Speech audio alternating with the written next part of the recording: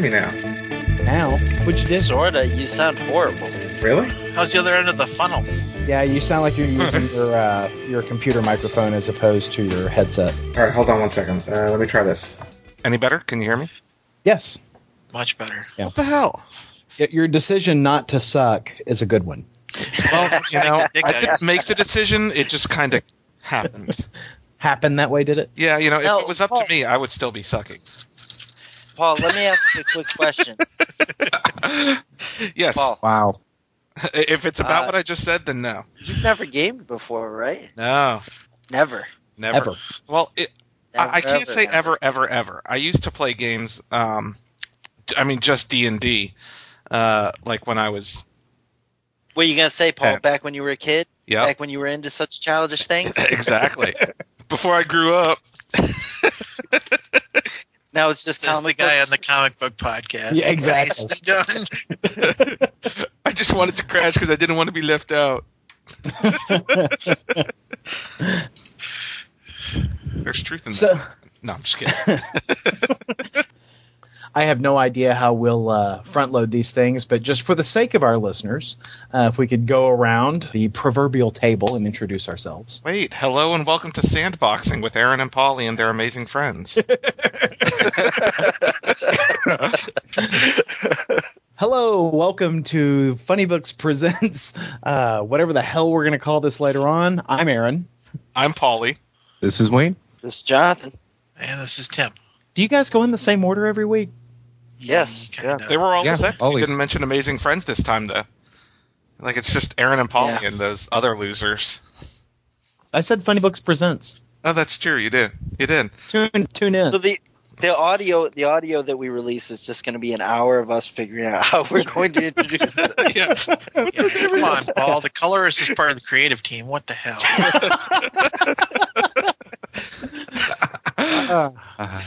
Well, he is. Okay, so we're gathered today to discuss the game that we're going to be running, the superhero role-playing game that we'll be enjoying together. This is going to be a sandbox session, and tonight's goal is to kind of establish the setting. And so what I had shared with you guys in advance of tonight's recording was, I had asked y'all to think of 2 examples from comic books of settings that you think would make good role-playing game settings. And so we're going to go around and kind of discuss those and talk about what we like about them and what challenges we think those types of settings might present in a role-playing game. And having said that, we've got a number of guys sitting around the table who have gamed before, but Paul, you haven't gamed since you were a little Paul. Yes. And back when you were playing D&D, and before you started kissing girls. My filthy whore virgin mouth is has never uttered gaming conversation. Now let me. I just wanted to establish your gamer background.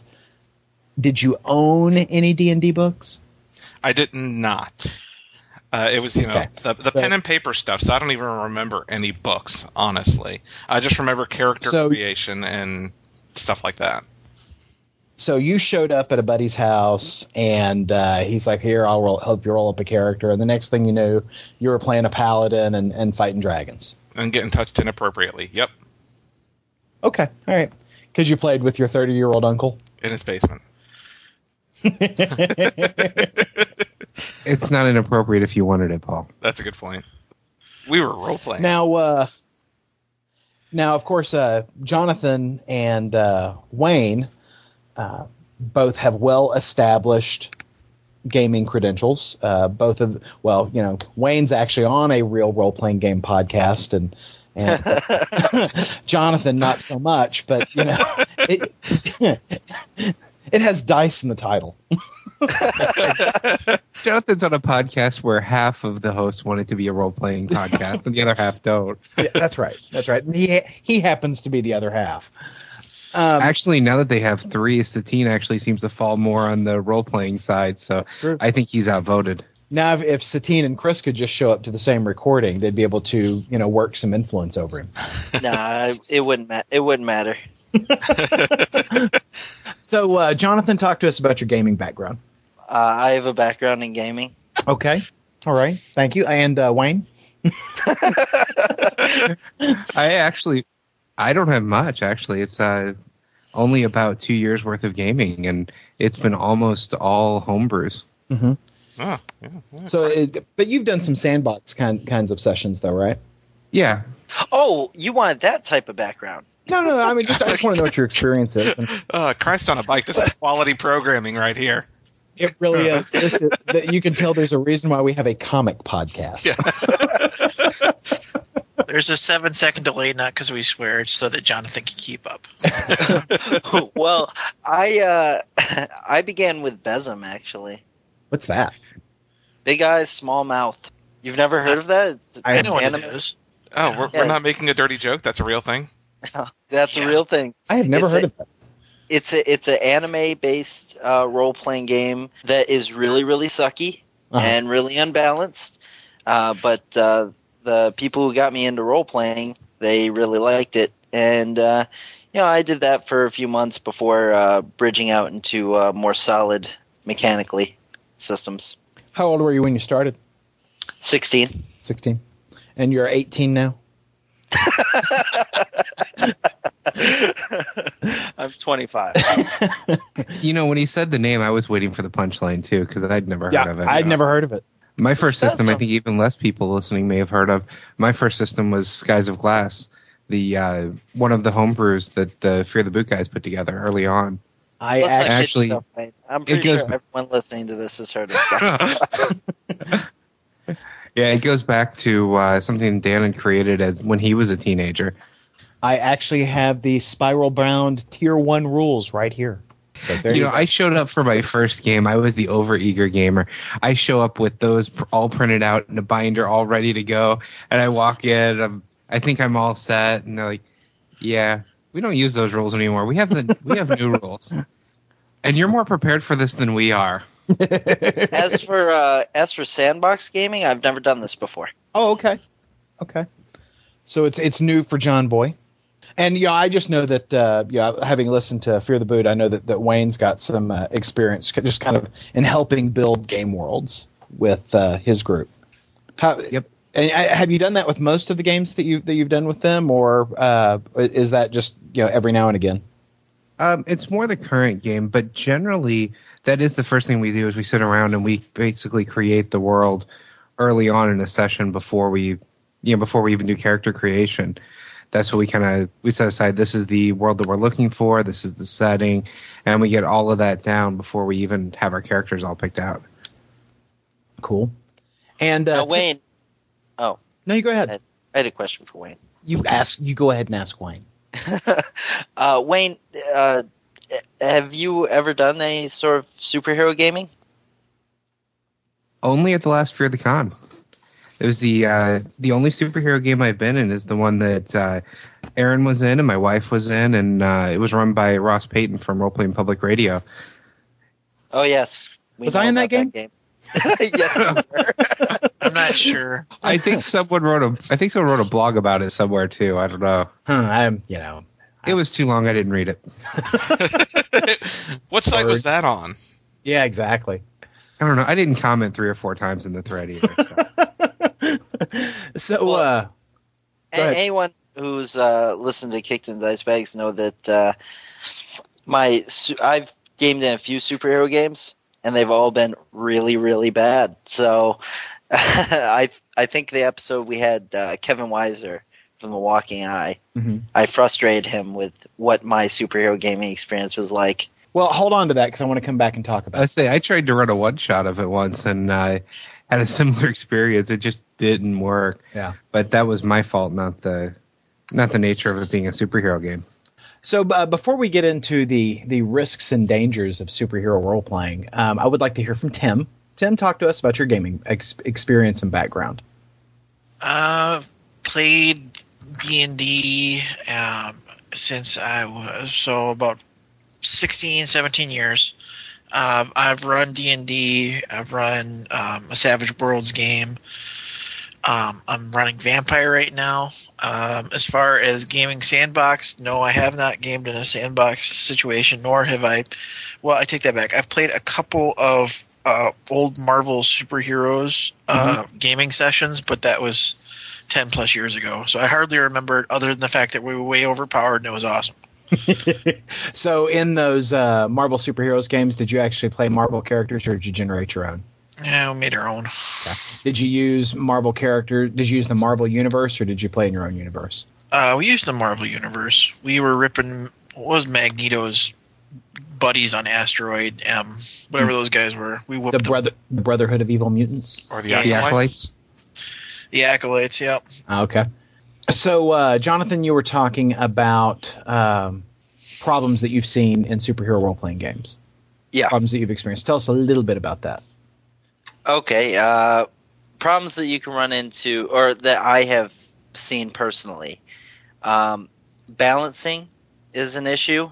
Balancing powers? Yeah, because some players are not really responsible when it comes to making characters, and they try to build their superheroes like they would a D&D character, but they want them to be really, really effective. But at the same time, they kind of go off the charts with the type of game that it is. And also, superhero systems that I've played in don't really help you with that. They sort of give you everything and say, here, go to it. And you end up with, people like Mr. Multi-Mindfuck. What systems have you played? I've played, the one that... Champions, Heroes? Silver Age Sentinels. Okay. And I've also played Mutants and Masterminds. Okay. Another problem that you run into is genre ends up becoming a problem.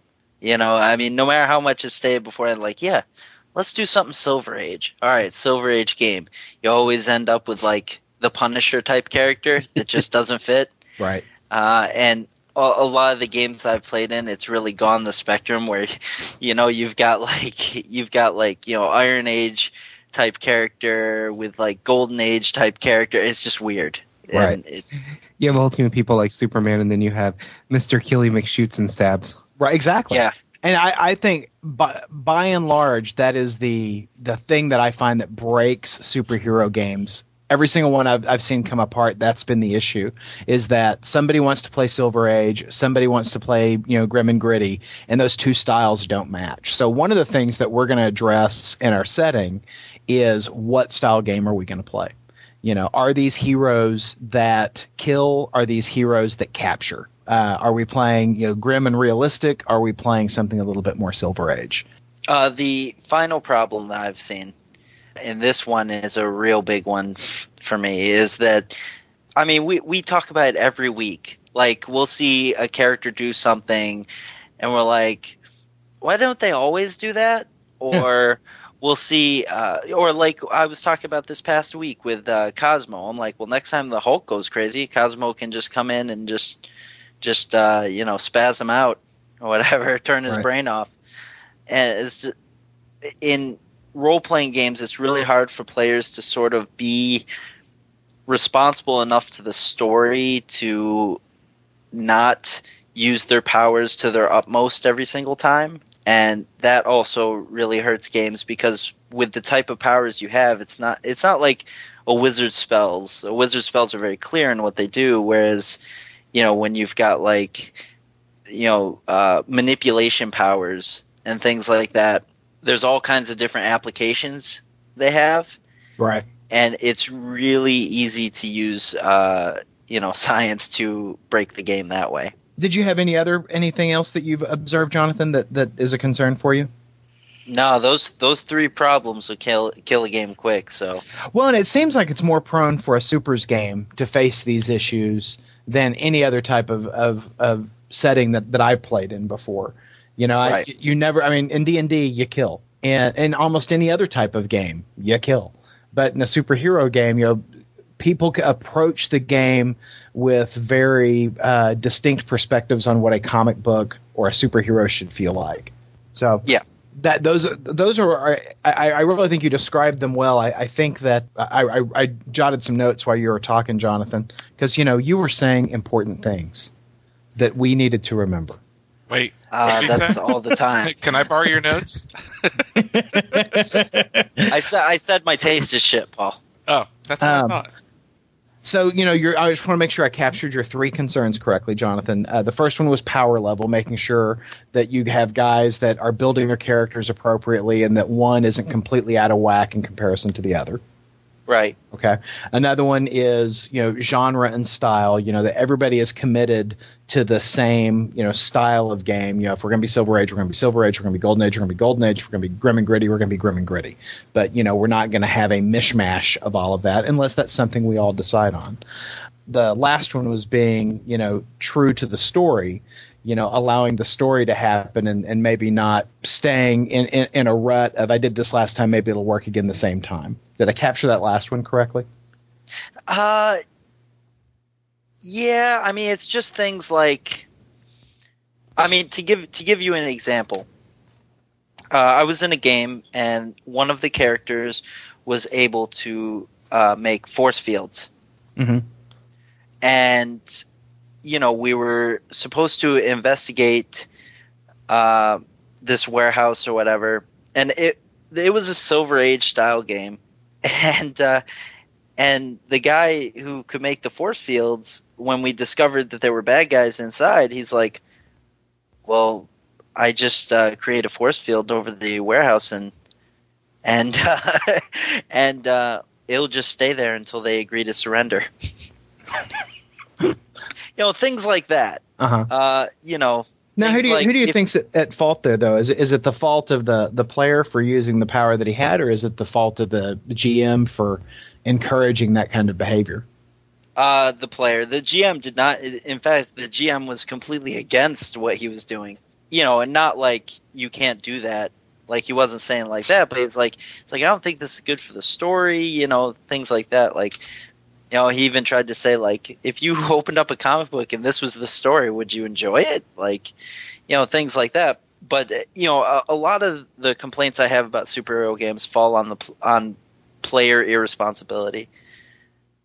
The only time I've had a problem with the GM is when they approached the game completely wrong. Like, a guy I know, he tried to run a superhero game like it was a D&D game, mm-hmm. and I just didn't think that worked at all.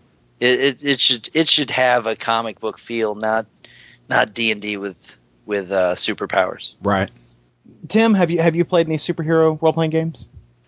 Just the one, and I only played a couple sessions of it. Okay. So, have you observed any of the stuff that Jonathan's talking about? No. No. Overpowered to us means the one guy killed 3 acolytes instead of my one that round. Big deal. And Wayne? Nope, just that one that at Fear the Con that we were in. Okay. I have listened to a lot of actual plays, though. I find that actual plays, I don't listen to a lot of them. Mm-hmm. The superhero ones are by far the most interesting for me. Oh, really? And maybe just that it's a genre I enjoy, but yeah, I find I listen to a lot more of them than I do any other kind of actual play. I don't think I've listened to any superhero actual play, come to think of it. So, Tim, you've never encountered Mr. Multi-Mindfuck? Ever? No, I only played like 3 sessions, and this was like 12 years ago, so my memory of the sessions weren't such that there was a negative taste, so...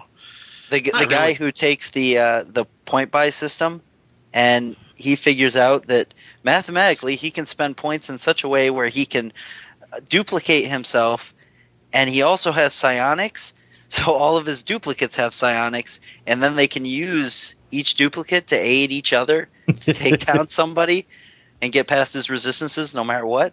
I understand what you're saying, and I could see that happening, but I'm not really worried about it because if one of us tried to do that, Aaron would take out the ruler and whack somebody. So, like, whatever. As long as we don't try to roll social skills against each other, we'll be fine. Oh.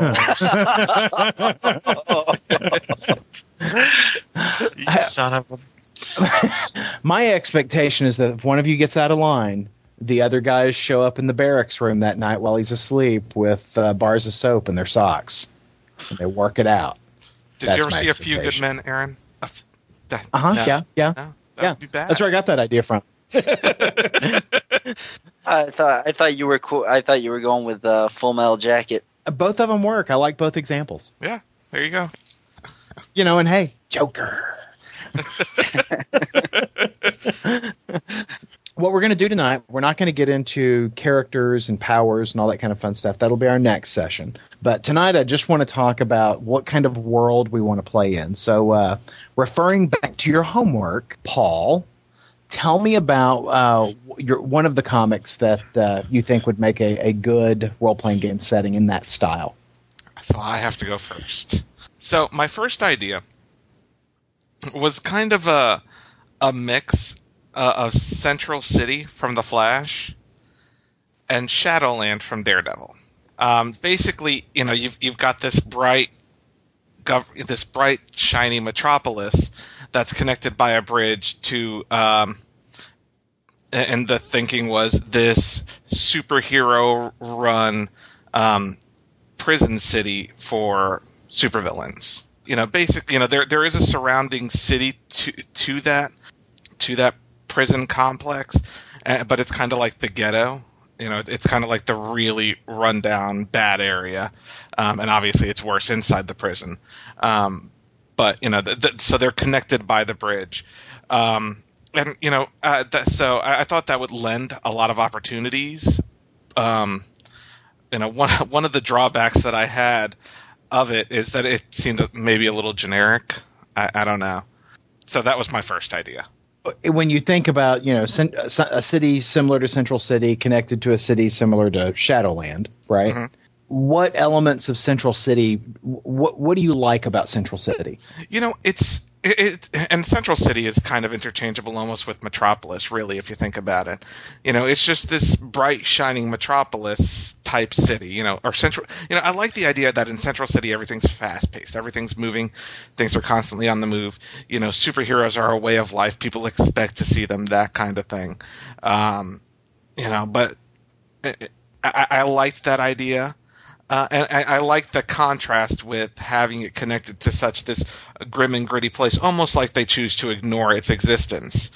The more interesting aspect to me was like the Shadowland type area, the prison complex that was, basically, ruled or governed or, whatever by the superhero populace. Like I said, it may be a little bit more of a generic idea, but it seemed very comic booky to me. It seemed like it would lend itself to, lots of supervillains and superheroes and, corrupt superheroes who work in the supervillain facility for too long, that kind of thing. Anything else that you particularly like about the Shadowland idea or the Central City idea that you want to capture here?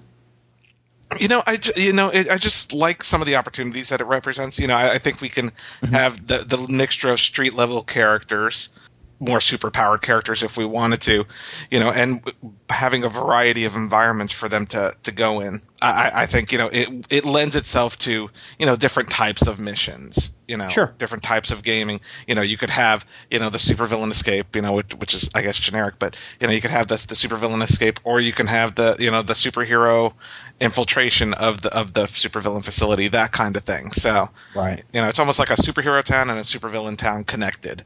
And sure. The chaos that ensues. I'm the mayor of Supervillain Town. Damn right, that's the name. No. The mayor of Supervillain Town. Please vote. Lex Luthor, mayor of Supervillain Town. Jonathan. Well, my two ideas were based on what power level we were going for. Okay. If we're going for more of like street level type superheroism, I also went with Central City. Oh, okay.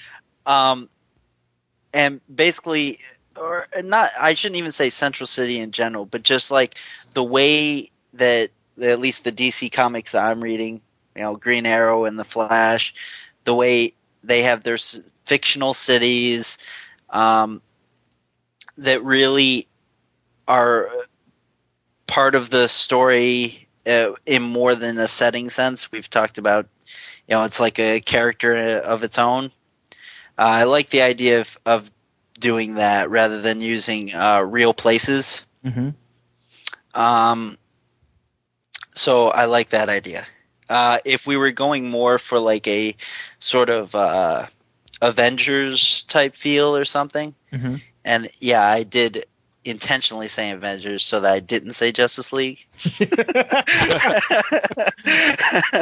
You are playing Wonder Woman. Yeah. But we'll call you Power Princess to marvel it up a little bit for you.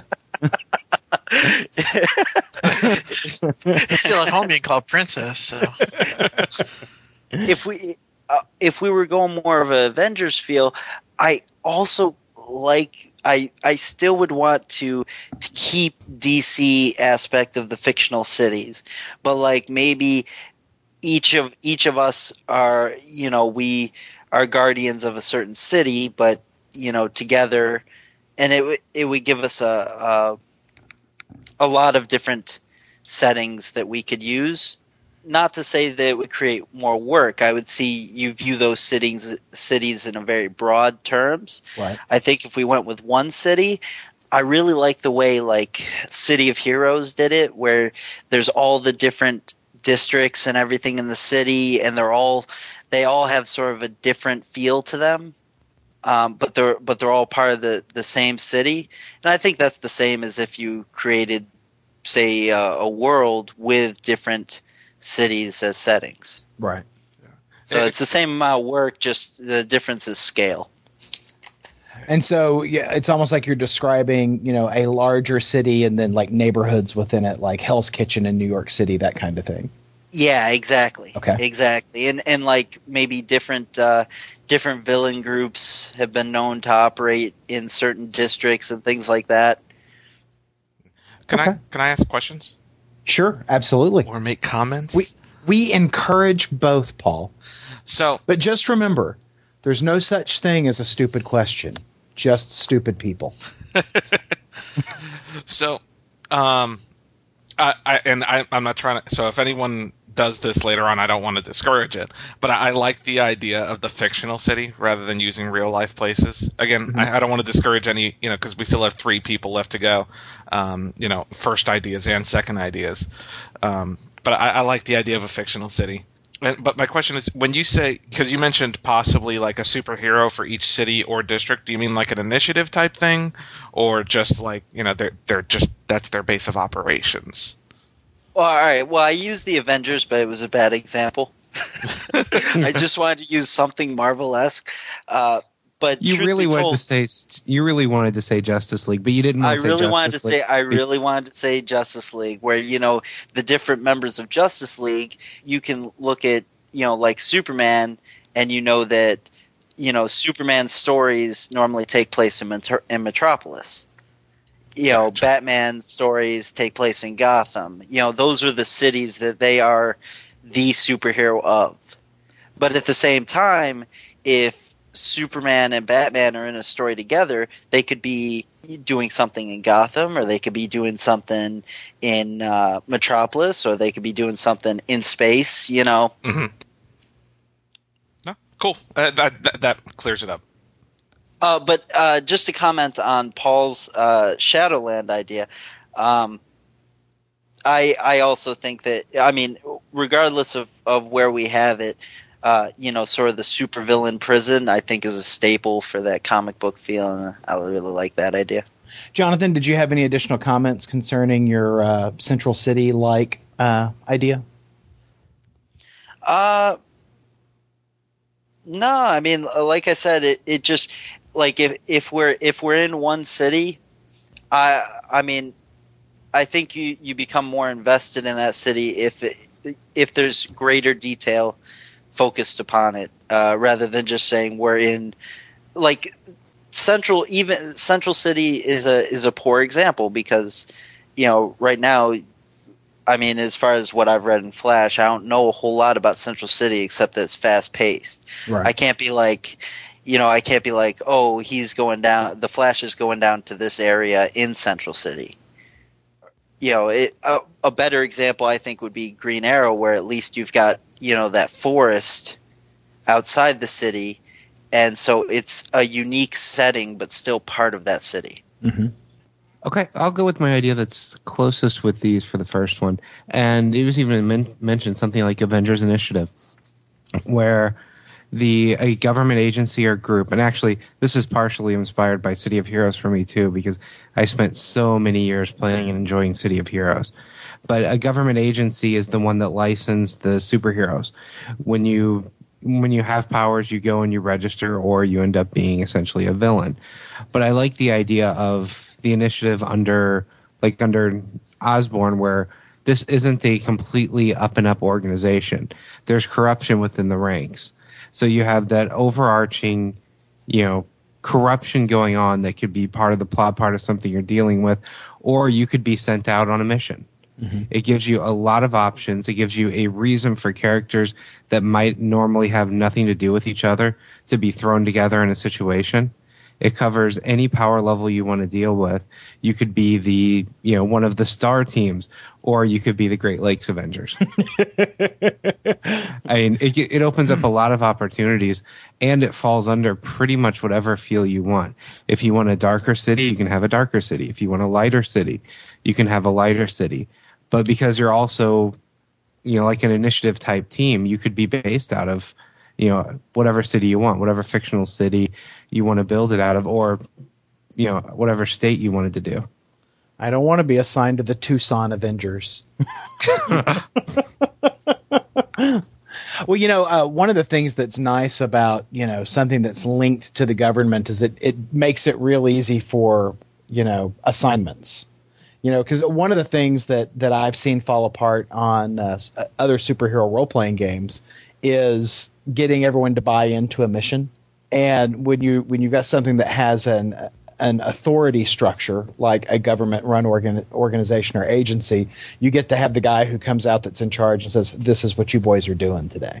Yeah, and if you find that your team's actually getting close to some of the corruption, finding out some of what's really going on, mm-hmm. you can be sent on a suicide mission. Exactly. And have to deal with it when you get there. I'm not a fan of the big overlord pointing a gun to your head saying this is what you're going to do, just as a generality. Is it a little too much like marriage for you, Tim? No comment. I'm gonna have to side with Tim on this one for different reasons. I would sort of still want the whole masked vigilante feel to the story, and to where we would still have secret identities that even each other wouldn't know about, possibly. And it also, we would all have jobs, I assume, and our secret identities and stuff. I think it would add more role playing possibilities.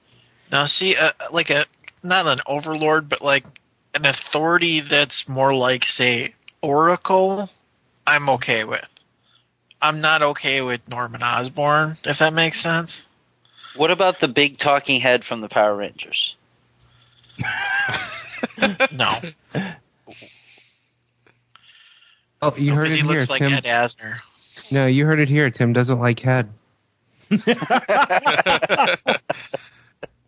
I'm just going to mute my mic again. It bugs me that I don't know the name of that big talking head in Power Rangers now. Zordon. Oh. Well. Zordon. There you go. We know who's the king geek around here. Yeah, woo. Was there ever a question? And if there was, there's no longer. Wayne, what was your other idea? Okay, well, my other idea was, I don't know if anyone else here has ever read Wanted, but I like the concept of the villains have, either the villains or a hero gone bad, but somebody has essentially taken over, and the heroes are the resistance force. They're trying to keep their existence, their private lives are secret. They don't want anybody to know who they are because they can't really trust anybody, and they're trying to win back the world from this group. I actually have a list of about 5 ideas, but this was my second one. Was that basically the villains have taken over, or heroes have taken over for the world's own good, and our characters just aren't on board with that. Wayne, did you have anything else about your kind of initiative setting or your wanted setting? No, I think that pretty much covers it. I was trying to keep them broad. Okay. Hey, Tim, you're up. Huh? You're up. I get to. Okay. You get to share your big idea now. Okay. Because I'm nowhere near anybody else's right now. I think that's a good thing, Tim. I think it's nice to have ideas that are completely opposite of each other for us to pick through and work through. That's right. My idea was Red Sun. Oh, the Superman comic. Mm-hmm. So my thought was to have Soviet superheroes fighting evil and trying to save the communist way of life. I was thinking that you could do different points in time, but in my head I was thinking mid-'80s, right before everything went completely to rear end. Mm-hmm.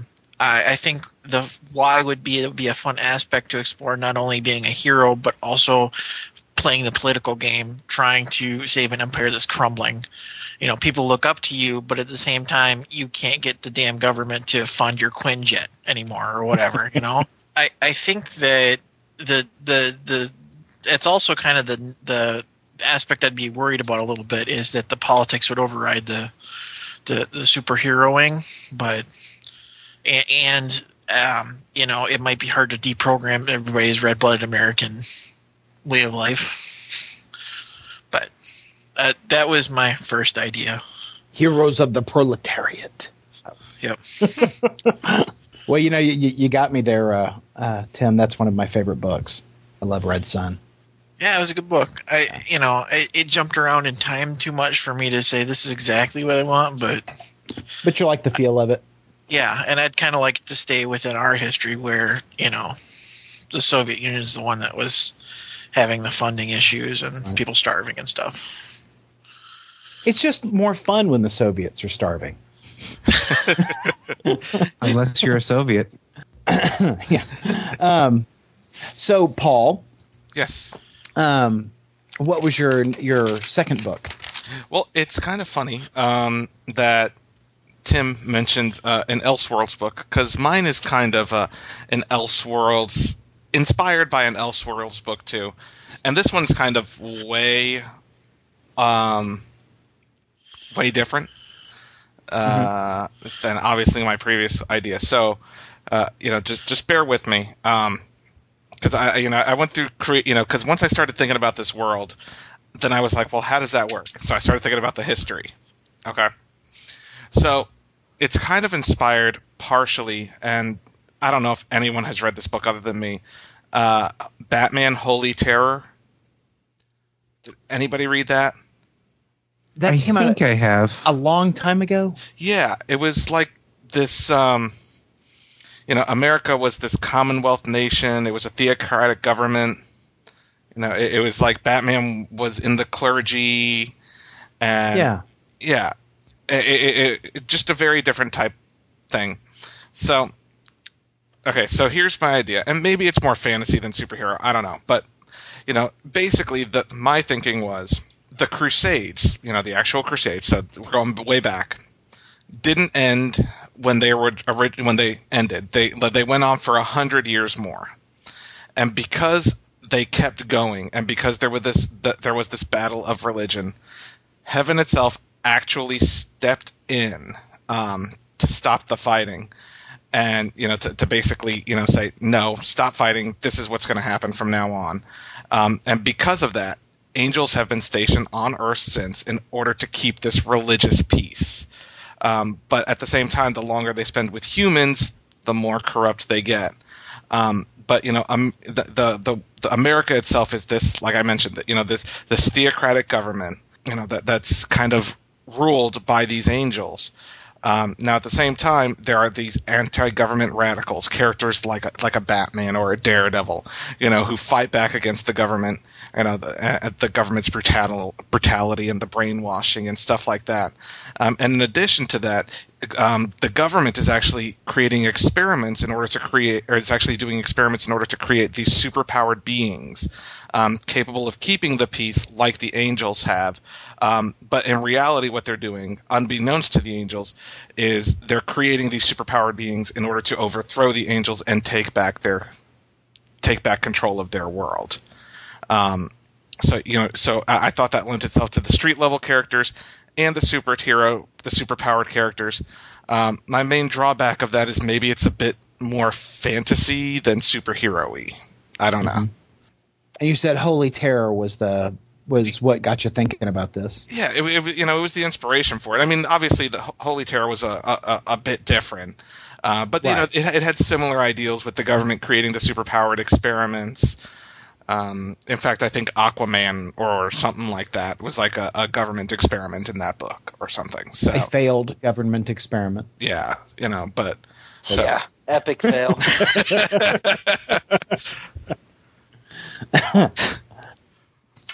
Any comments on Paul's idea here? I could I'm tell. not really digging it. We have one sounds neat, one not really digging it, and I not have that to we're follow- voting now. Yeah, I don't really have a reason why, but I have to fall kind of on Jonathan's side there. And it's not catching me either. Yeah. I can't really say why. I don't know why, but well, I knew it was kind of a long shot. It was just kind of I thought it was just kind of a neat idea, and maybe it's more of a story than a gaming set piece. Well, I certainly see it for a setting for supernatural fantasy, that kind of thing, something that's kind of modern. But if you're approaching a game as if you're approaching a game as coming in as like Silver Age, I could see where that might not fit. But if you're coming in with something rather dark, that could certainly be a choice. Mm-hmm. You know what I'm saying? Yeah, It just kind of depends on the style of game you're wanting to play. And another drawback to that, and I guess I'm talking myself out of the scenario, is I tried to avoid a scenario that kind of had this overarching story that could end. I kind of wanted a more open-ended world, that the adventures could keep happening rather than, this seems more like a story that, should have a beginning, middle, and end to it. But I don't know, Paul. Anytime I could say I'm a helpful agent of Satan trying to overthrow the angels of Earth, I'm freaking down, man. This is awesome. Okay, that's an important note about Tim there. yeah. Jot that down. Just going to keep the holy water handy when I see him in Missouri next year. And So, Aaron, your Christian podcast is tomorrow night, right? that's right. Be sure to tune in for the God Show. Who's up next? I think we're going to go with Jonathan. Well, I jumped the rails. Did you shoot your goo? Is that what you're telling me? I said both of my ideas when it was my turn the first time, Huh? and then I made Wayne say both of his ideas. So I think we're going back to Tim. I've got another one to throw out there, actually. Give it to me, Wayne. How come All right. he gets 3 ideas? Because I thought of- because Wayne's mind is mossy. Things Because just he flow spoke there. up, bitch. So I was thinking of something kind of like a Green Lantern title or like a Legion of Superheroes, except it would be more like Legion of Superheroes, where each of us would have been the primary protector of our planet. So you would have instead of having a city that's defined and a city that's a setting, each of us would have a planet that's a setting, and we'd all be part of an agency like the Legion of Superheroes or the Green Lantern Corps or something like that. We need 37 more podcasters to play Legion of Superheroes. And I'm not trying to say this because you disliked my idea, bastard. But Oh, it is on. it's on like Donkey Kong now. No, I'm not. And maybe it's just a comparison to Legion. I'm not. I'm not a big futuristic type superhero environment type guy. Paul, Yeah, could and you- it wouldn't have to be future, but my concern would be more the epic level of it, because I have a hard time following books that have the epic level, big space stories, Mhm. and I might even have the same kind of problem in a game. I don't know. Yeah, when a team leaves space, they leave my interest behind, usually. Hey, what about the Hey. Shi'ar? The what? what about the Thanos imperative? Yeah, man. Guardians of the Galaxy, you're hurting Rocket Raccoon, Tim. You realize nobody else on the podcast read that except you, me, and Jonathan. Yeah, your mom. Well, fuck Hey, Tim. that's 3 out. That's 3 out of 5. Well, fuck Tim and Wayne then. Delete them. How do you drop them from this call? Oh, they are gone. No, wait. No, Tim's okay with me. No one has thrown out X-Men yet. if we're doing third ideas. Well, because then we need 199 more podcasters. The reason I don't like the idea of like an X-Men thing is because I'd like for us all to have interesting backgrounds for our heroes on how they got their powers, and simply I was born with them is, it's a nice way to start a game, but it's just so much more interesting characters if you have to explain how you got your powers. It's funny that you mentioned that because the whole mutant origin was born out of laziness. That's right. Stan Lee got tired of finding new ways to explain powers, so he made. But I think what else can I do with radiation to make a character? I think that this. I don't think that. I mean, if you talk about like Bruce Banner was hit by a gamma bomb, I don't think that becomes any less interesting than Rogue put a dude in a coma when she got her powers.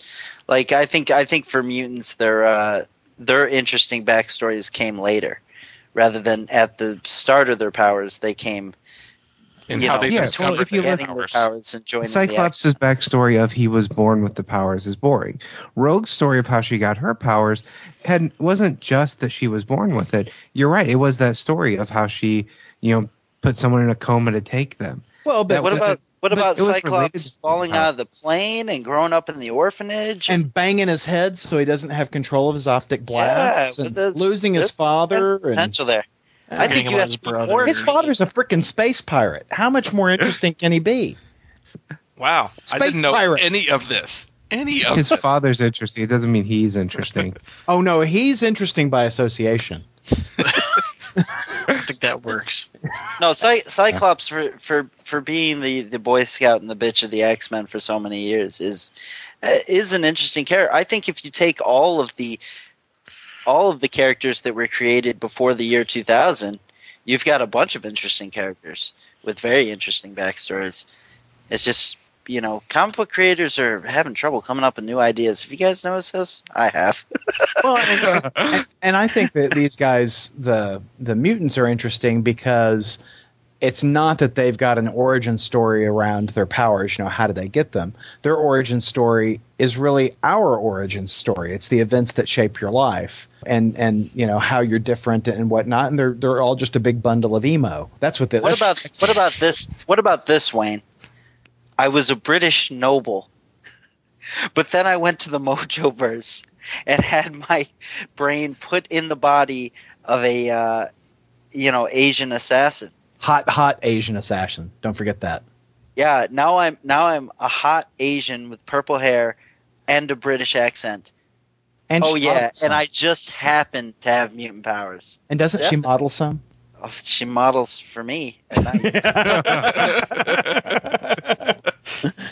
That's what I'm saying. Their backgrounds are interesting because of their stories and because people over the years have fleshed out the characters. I like the idea of coming up with new ways to get the powers, though. I like hearing how someone comes up with the idea of, well, how does this person fly? That's always been interesting to me, is how do you come up with a new way to say it. Say you strip that they're mutants off the X-Men, but you still have, sort of the dynamic of what they're all about. I still think it works. I still think it's interesting. It's not my first idea, nor my second, but we're throwing out third ideas now. We're getting, I guess I'm kind of curious of bad stuff. What I'm kind of curious of is if you strip out that they were just born with their powers, what do you have left out of the X-Men that you want to play? Humans. Moira McTaggart. I mean, what aspect of them? I'm kind of curious. Well, I mean, I'm just saying, like, the team. All right, the fact that it's a soap opera. That's interesting to me. Yeah, and I think that is a big element of the X-Men. They are a soap opera. Weren't we just talking last week about what's going on between Cyclops and Hope and whoever. I mean, it's all the relationship stuff, and the promise of the new X-Men book with Angel / Archangel being teamed up with Psylocke, is it? Yeah. I mean, those are all soap opera elements because you guys aren't talking about, wow, their powers work so great together. It was the relationship. And I think that's what makes it really interesting stories. Of course, I also don't want to have to come back the next week and talk about, man, when Jonathan was hitting on Tim, it was so interesting. Oh, dude, that's going to happen regardless. We talked about it behind the scenes. Yeah. Sorry, boys. Yeah. No matter what type of characters we play, it's going to happen. Tim is irresistible. So, Tim, did you want to share your second idea? I don't know. It's probably not natural anymore.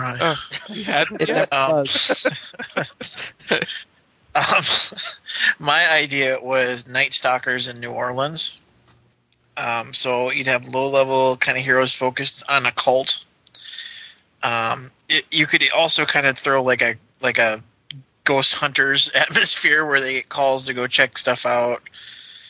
So you're kind of like seeing this as like a Midnight Suns kind of thing, a group of guys with supernatural abilities fighting things with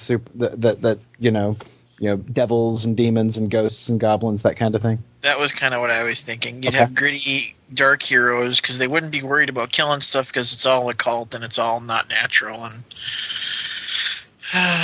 that was kind of what I was thinking for my second idea. Whereas my first idea, Red Sun, would be more high powered. The second idea was if we wanted to tone it down. And I like New Orleans just because if you have to pick a city where you think something occult would happen, I would picture New Orleans. So right, yeah. Well, plus boobs. So right. So, does anybody have an additional setting that they'd like to throw out there? Well, I want to comment. I like Tim's second setting. Okay. I like that idea. I'm a fan of supernatural type characters, so I kind of like that type of stuff. But I mean, I'm actually surprised that we've gone through. I'm counting on my fingers because you're doing the math, aren't you? Yeah, like 6 or 7 ideas, and no one has mentioned like a pulp type, the Shadow, Atomic Robo type environment yet. So I think that's kind of interesting. Are you recommending that, Paul? I am, because I love pulp heroes, but like Jonathan mentioned earlier, there's going to be some douche, because one of you guys is a douche, who's going to try to, who's going to try to all of us, man. Yeah, hey, we're playing pulp heroes, and I'm X-23 or something, I'm the Revenger. Yeah. With big effing guns.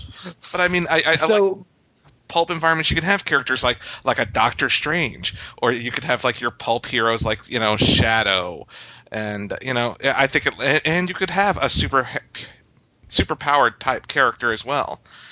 Like Superman back in the olden days where he wasn't all powerful, but he could just jump really far and he was strong.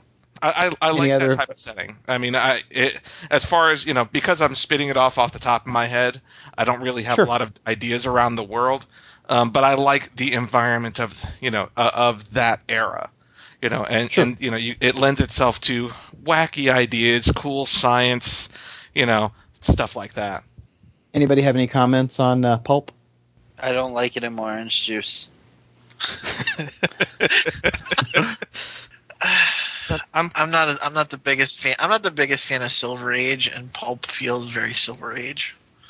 Uh-oh. Not to say that I wouldn't play Silver Age, but that would be if I had a vote, I would go that way. And I'm personally aiming for something. It doesn't not necessarily Silver Age, but not like I wouldn't want to play like anything like Punisher-esque or even like Wolverine once he got dark. I I'm with you there, when Jonathan. he first started. I'm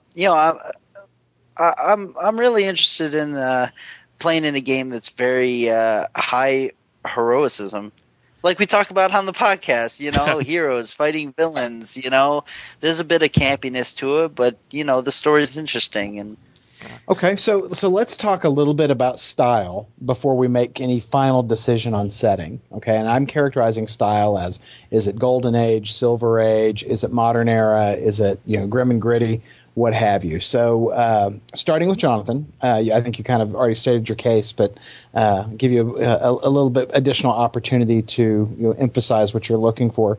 Describe to us the style of the game you're looking for. All right, if our game was drawn, it would be drawn by Francis Manupul. Okay. So it's a bright, just heroic right. looking, almost anime in the action sequences. Yeah, Am I characterizing it appropriately? Yeah, and just tights. So in costume. Yeah, I want us to wear tights. How do you know I'm not? Your characters don't have to, but you have to. Just that sort of. I mean, we can tone down. We can adjust the camp factor as needed. We don't necessarily have to go the super campy route. Like if you read the X-Men run from the 60s or something like that.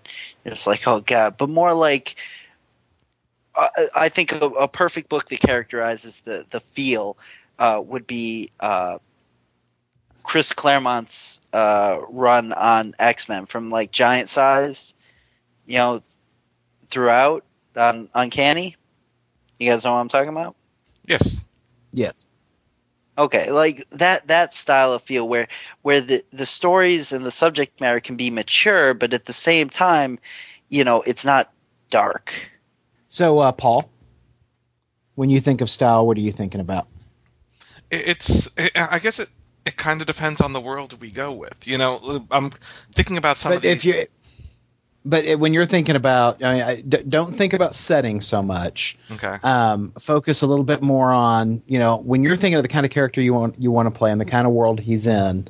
What style is that? Is it more heroic? Is it a little darker? Is it purely heroic? Like a Shazam Captain Marvel.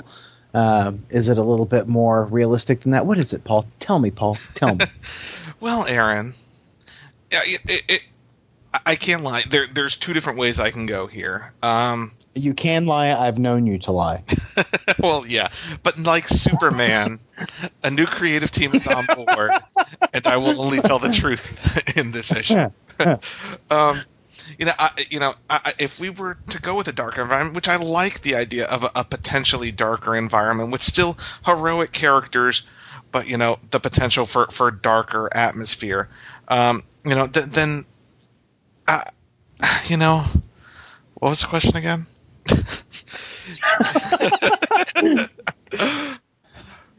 The question was about style, Paul. Style. Yeah. I'm sorry. Go ahead. I'd either want to go. I don't want to go completely off the deep end, dark and gritty. I don't think basing on any of these ideas other than mine. That didn't fly. I don't think I want to go for a mature readers, crazy sodomy infested type thing. I think I want to go with damn it, with more super heroism involved. If I like Jonathan's idea of using an artist to describe it, I would think like an Andy Kubert or an Adam Kubert, type world. If we were to go with something a little, I like that feel. Just it definitely. So Andy, not a Joe. Andy, not a Joe Kubert. Okay. Yeah, not a Joe. Okay. But I definitely tights, regardless of what environment we go with. But the potential to have characters who don't wear tights, the potential for the character with, like the Question. I like the idea that we can have a Batman and we can have a Question, two detectives, but two different types of costumes. Sure. So Wayne, what are your thoughts? A lot of what Jonathan said, actually, which is kind of surprising. I like that big superhero action. We have spandex. Some of us may have capes. I don't want to get too far into the Silver Age campiness. So if we were Superman, for example, it would be more Superman right after Crisis. No, super pets flying around or anything like that. If we were comparing to an artist, though, I'd have to say like Ryan Ottley. Something like an Invincible kind of setting where it's the bright, it's the colorful, heroes versus heroes, but you've got a lot of capability for some dark stuff, and you can have some violence in there that gets kind of bloody. And guts and eyeballs and whatnot. Yeah. But they're all still drawn bright and pretty. But it's not corny, cheesy, or over the top. There's room for fun. There's definitely the 4-color hero, but it's not overly cheesy. Yeah, no, I kind of agree with Paul. I wanted darker kind of if I had a choice, and obviously, like I said, I've got 2 settings: one where it's not as gritty, and one where it is completely is. Right. I don't need the Punisher, but can I get like Moon Knight or Arsenal off a drug high, or stuff like Blade. Yeah, that's kind of what I like. I don't like campy 1940s, 50s Silver Age kind of stuff. It's not my thing. Okay. Could I play along? Yeah, probably, but it would be kind of lame to me. I would be the asshat who would want to be pulling out guns and taking care of people. Who's drawing? That's what I like. Who's your mom? That's why I like a blending of like the 90s and the Silver Age, where you take away the Silver Age camp and present something a little more serious, but not get over the top 90s with the overly giant muscles and guns larger than your arm and all of that. But I'm the type of person where I guess I'm kind of like Paul's mom. I'll try anything once. God. Okay, so sometimes a couple of times. Even if you don't like who did the covers for the Second Coming books? Oh, Adi They were Granov. different. They were different artists, weren't they? The covers were? No, I thought the covers were all the same artists. Yeah, the covers were all they had variant covers, but the main covers were all by Adi Granov. Boom. Boom. There's your artist. Okay. Just like So we've got really 2 different camps going on right now in style. We've got something that's brighter, Right? traditional superhero action, tights and whatnot. And then Paul and Tim very much feel like they want the potential for darkness. They want darker situations, maybe not as traditionally heroic guns. And while you guys didn't say this, I'm reading into that people die in these stories. People die hard. Okay, so here's my question for you. Okay. okay. John and Wayne. And I almost called him Waynathan. Wow. Because I'm used to calling him Jonathan. Anyway, you guys, are seeing a very traditional superhero kind of setting. In your setting, do heroes die? Heroes, yes. Okay. Heroes die. Okay. But Follow-up question. Okay. Do supervillains kill? Well, how else do heroes die? Well, they could fall under a bus. Cancer. Yeah, but Yeah, exactly. For me, like definitely, HIV. legacy virus. for me, definitely villains kill. They are bad people. They are bad guys. And that's why you need the heroic people to stand up against them. I think villains have no problem killing. Right. Okay. And so, And I don't mean death trap kind of killing either. Not the cheap 60s death traps. I mean, okay. So, given a chance, they'll shoot you in the head. okay. So, and this is exactly the road I'm wanting to go down for your setting.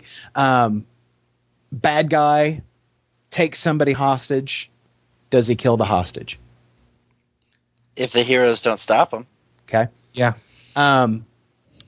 He kills the hostage. Does he kill a child? Yeah. Why not? That makes it. Okay. I'm just seeing how dark we're willing to go. Okay. Well, because we're talking about what the villains are willing to do. I'm all for the villains being very, very dark. And the reason why I ask is in a lot of those Silver Age books, the villains were just robbing banks and not really hurting anybody. Nobody ever died in a lot of those things. And I'm just trying to set the tone. So, we've established that, villains kill heroes, that they'll kill hostages, they'll even kill a child. Will they skull fuck the child? See, I was about to say, I think we should get away from Rapey McRaperton. Dr. Light. Yeah, Dr. Raper. I definitely don't think most of them would. I mean, they're in this for a reason themselves. If they're characters, they have motivations. I mean, killing people falls into that, but you have the psychotic ones, and you do have some of them. I was about to say pretty much the same thing that Wayne is. I think it would go from villain to villain. I kind of like that the more X-Men approach where there's a world of difference between what Apocalypse does and what Magneto does. Sure, yeah, and that's certainly different for the characters. I'm just trying to identify an extreme and how dark we're willing to go. So, yeah, and that's the real question: is there anything that would absolutely disturb someone that they would have a problem with? Right? No. I don't know. I think skull fucking a dead child. I think that's an that would extreme. bother you. You're a pussy. It wouldn't bother. Well, I mean, D&D it characters would have bug me if done I was worse. forced to. So on the flip side, do heroes kill? That I'm not in favor of.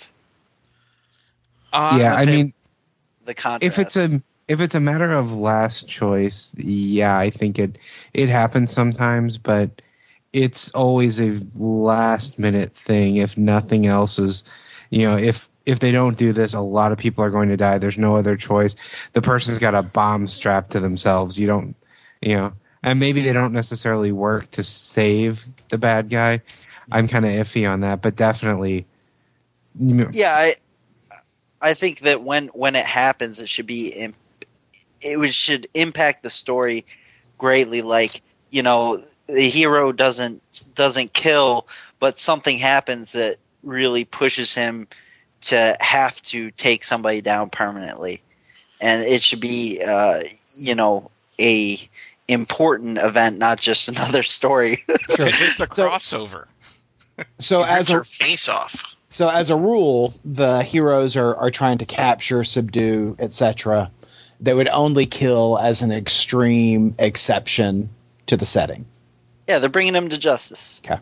Yeah, I would say even if we do try to incorporate, and I'm not in favor of incorporating a character like the Punisher, but I'm in favor of incorporating a character like the Phantom or like a Batman with guns. A character who's shooting to injure or to stop, but not shooting to kill. Right. And I think if we do incorporate a hero who does kill or is going to kill, I think it's a story beat rather than just a general, this character kills villains. Right. So, Tim and Paul, in your darker setting, your darker style, do your heroes kill? If it furthers his goal. Is your hero actually a villain? That's what I was thinking. I think Tim needs to create the villains for this campaign.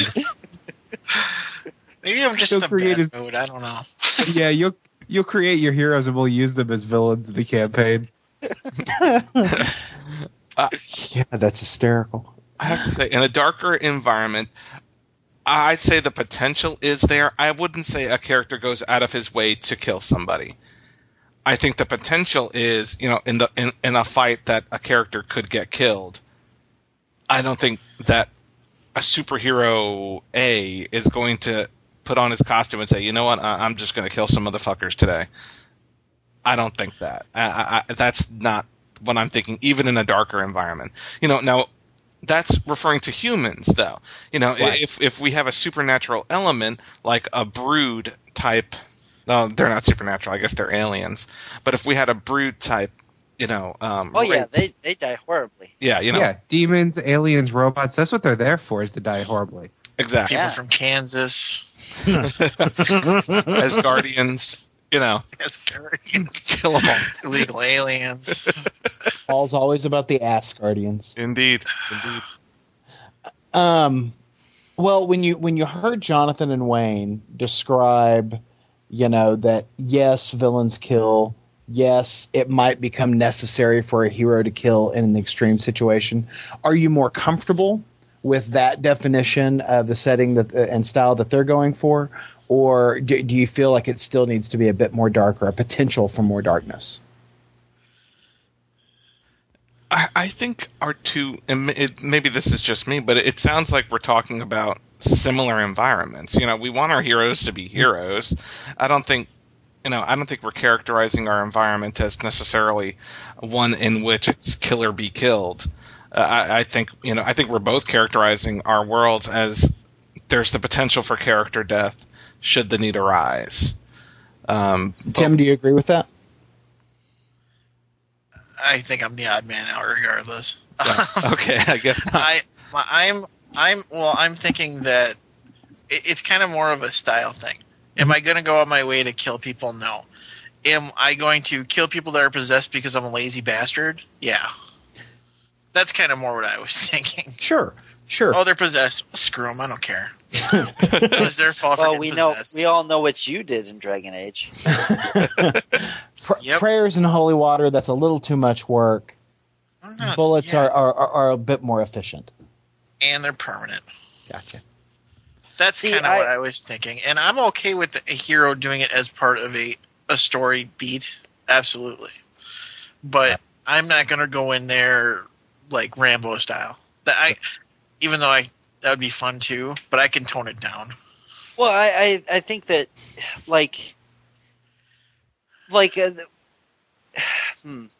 how to phrase this? Like, there's situations where the bad guys are the bad guys, and you go in and you beat them up and stuff like that. And then there's situations where you go in and say there's some mind control going on or something like that, and maybe you're pulling punches or whatever. You're trying not to hurt them because they're not under control of themselves. They're possessed or mind controlled civilians. I think that's more what I'm going for. Of not just killing anyone who is basically pegged as an enemy. Yeah, I'm not thinking like The Boys. I don't know if anyone reads that other than Wayne. I'm not thinking of an environment where, it's like, I'm going to pick up this car and smash the villain with it even though there's innocent bystanders inside of it. Right. The funny thing is, as much as I want the big heroic superhero action, that was one of the concepts I almost suggested was something like The Boys, which is the complete opposite of what I'm really looking for.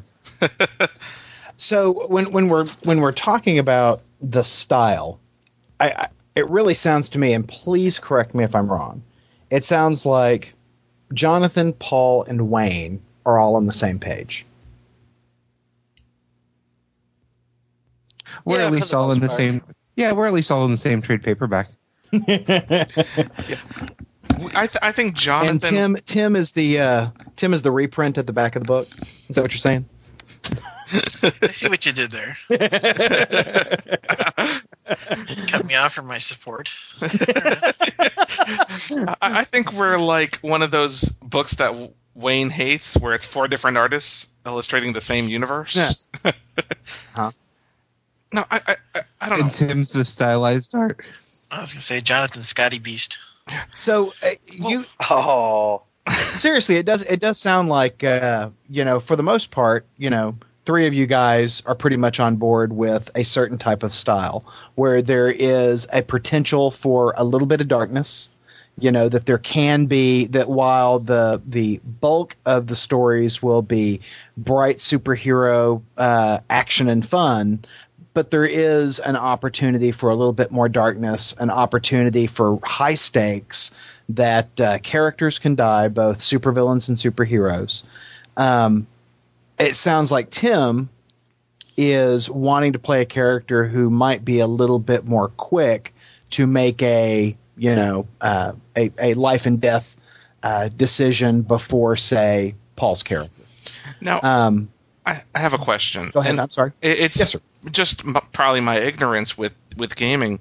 I can the environments be combined depending on the setting? I mean, when I say that is, we're talking, we have the idea of like the Central City type environment, or Central City or whatever the frick Green Arrow is. It Key City? Keystone. Keystone. Keystone Light. But I also like the idea of having like a New Orleans. Doctor Strange exists in the same universe as the Avengers. Is it possible that Doctor Strange or the Night Stalkers could exist in the same universe as like the Flash? Sure, absolutely. In fact, one of my next questions is there room in the setting that the three of you or the style that the three of you are comfortable with? Is there room for your characters to have a conflict with a character that Tim might play, and battling that choice?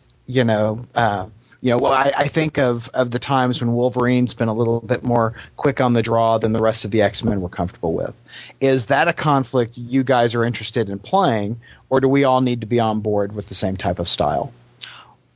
I think that a conflict like you're describing can be interesting as long as it's handled properly. An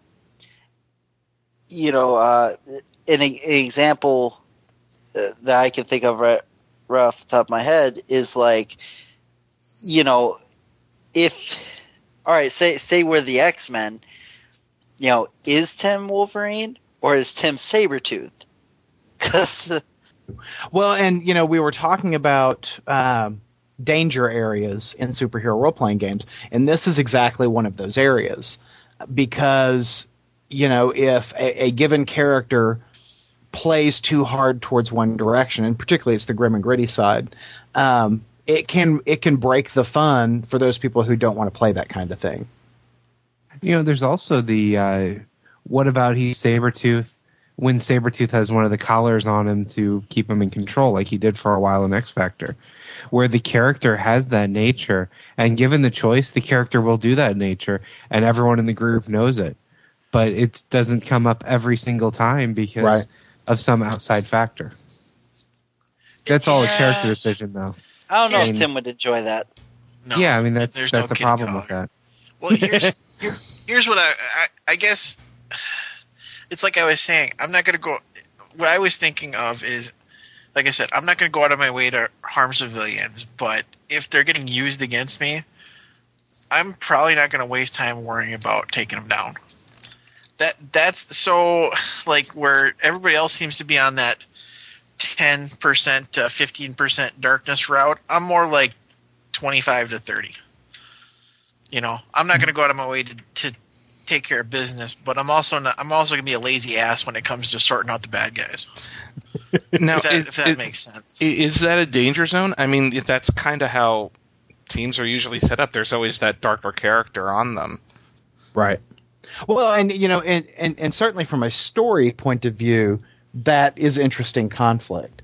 The question comes is this a conflict that the players want to address? Because some players don't. I have played with players that don't. And I just want to make sure that we're not setting ourselves up to fail when we're designing the game. As long as everybody on board is cool with it, I'm cool with it. I just don't want to, have some lingering doubts and, because Tim is out there, blowing the heads off of civilians. Such a bad person. Well, yeah. And the question is for Tim, if it comes up every week, if the other characters keep making him justify his actions, is that going to present problems? Not from the other character standpoint, but for him. Right. Is it going to bother him if he has to keep explaining, well, I did it for this reason or whatever? I'll just storm off a couple times and cut myself, and you'll get me.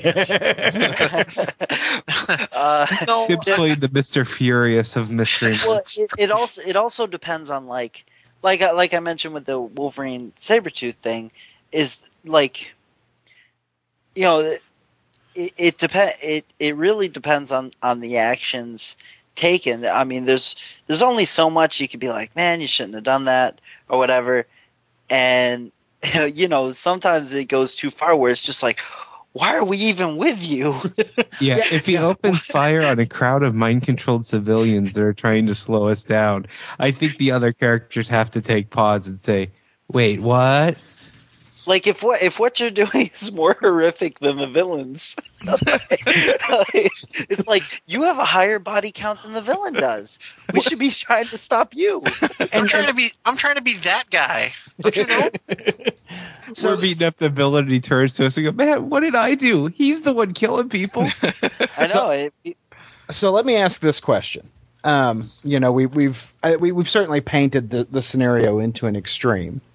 But in the event that, you know, something rather over the line occurs in game, do the characters sort it out in game? Which is to say, you have a character who apparently goes bad, guns down some civilians. Do the characters address that in game? Do they bring him to justice? Do they address him? I would venture to say it depends on the extremity. You know, we know Wolverine. I'll tell you what extremity it is. You know, when Wolverine's with the Avengers and they're fighting Hydra, I mean, Wolverine's like mutant power is fucking claws. He's not going around punching people. He's slashing up people. He's sticking his claws in them. You know, Captain America's pounding a shield on him, knocking him unconscious. Right next to him, Wolverine's killing him. You know, and it doesn't come up. You know, but if Wolverine were to cut off the head of a civilian who was being mind controlled, I would imagine something like that would come up. So I guess it just depends on the extremity of the well, you know, that's another good question is, what is everyone's feeling on having their character possibly die or their character be brought to justice if that's the case?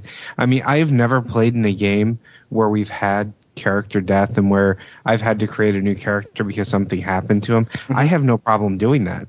I usually have within the first 25% of the campaign, I usually have another character idea as a backup just in case. But how does everyone else feel about that? Would you be upset if your character were gone and you suddenly had to have a new one? Listen, for me, I have no problem with it. Let me. Okay, go ahead. I was going to say, let me state this. It better not be in an annual.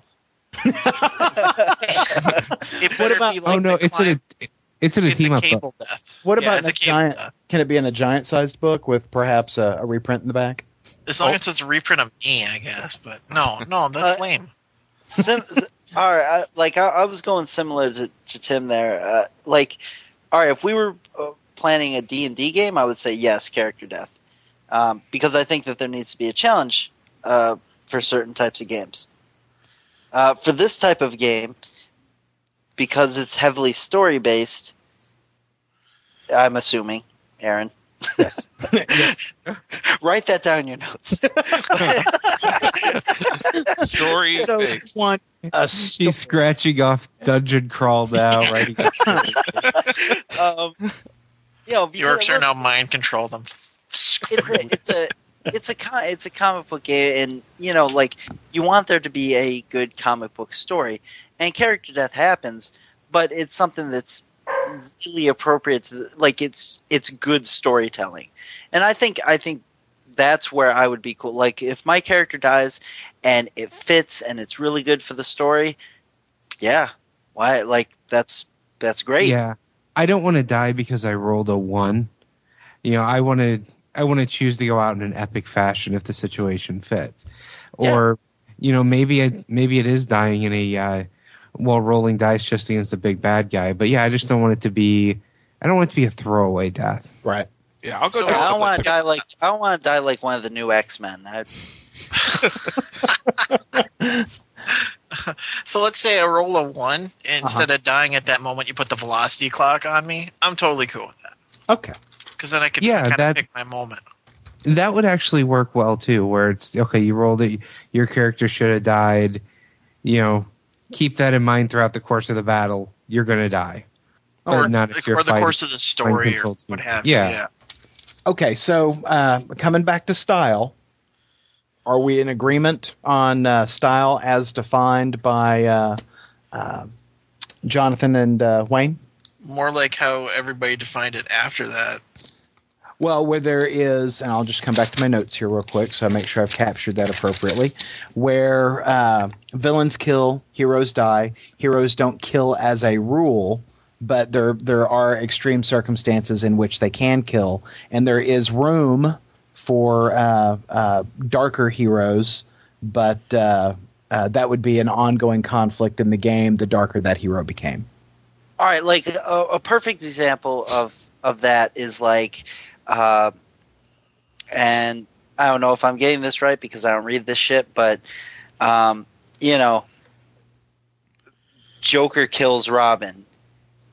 Batman, because of what happened, kills the Joker. That didn't happen.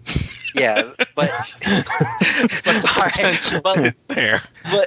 But you know what I'm saying, because of that big thing, and the weight and the emotion they carried, Batman overstepped the line at time, and then subsequently he has to go, he has to have his little character moments or whatever afterwards where he maybe regrets it, things like that. Mm-hmm.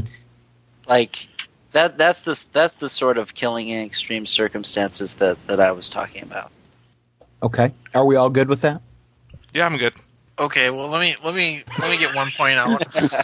I am with this caveat. I'm okay with in-character conflict, but I don't want it to come down to a snap gang fight between me and somebody else. Like, I'll tone it back before it gets to that point, you know what I'm saying? So I'm okay with the conflict if it's going to go to that way, but I don't want, like, inter-party, like, actual combat. Which I don't see that happening, but to just kind of get it out there, that's kind of where I'm going with it. Paul's been IMing me through this whole thing that he is so going to kick your ass.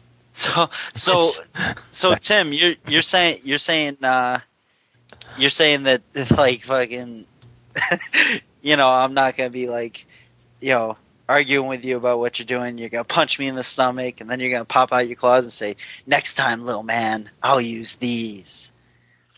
Now that's gonna happen. And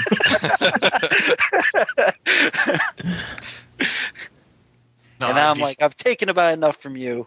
You're like, let's do it. I'd be far more. Can I roll to kick Tim in the nuts now? Absolutely. Okay. In fact, I think you should choose that as your special power. I'm a problem. We're going to come out with like all these nice, happy, heroic characters, and Tim's going to roll up with the skull fucker. Captain McStabby Death. And his sidekick, Kid Skullfucker. Okay, so one more time. Based on everything we've discussed, are we agreed on style?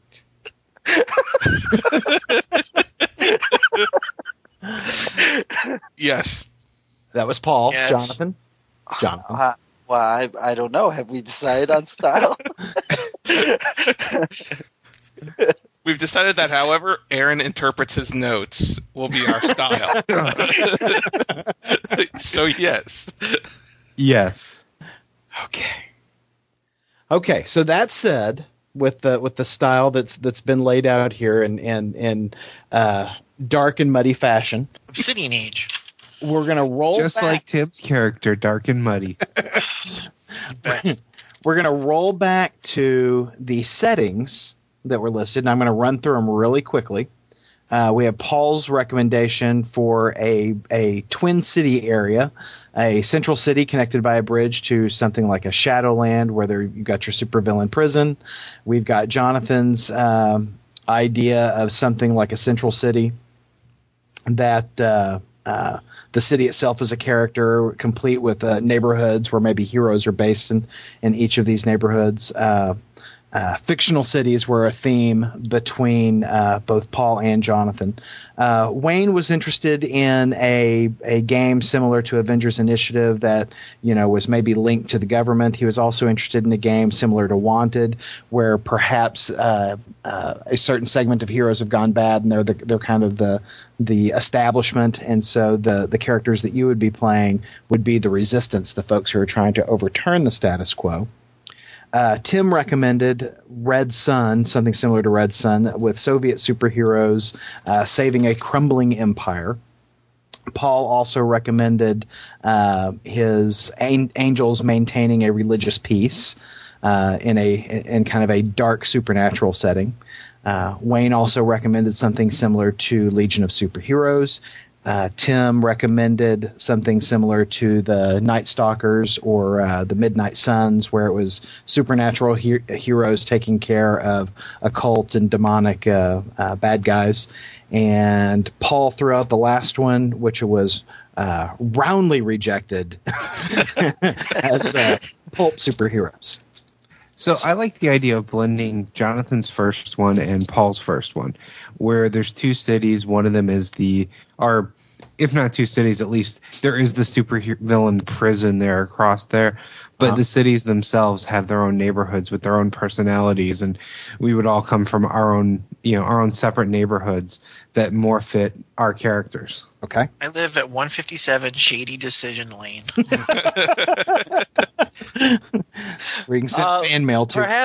Perhaps like a port city, and like the big prison could be sort of like an Alcatraz style island off of it. Mm-hmm. Yeah, that could work. Yeah, I like the sound of that. And I like I like incorporating a New Orleans-y type district. Oh yeah. Yeah. Did you ever play City of Heroes, Paul? No. Oh. I mean, it'll be a big fucking city, but we got a lot of heroes.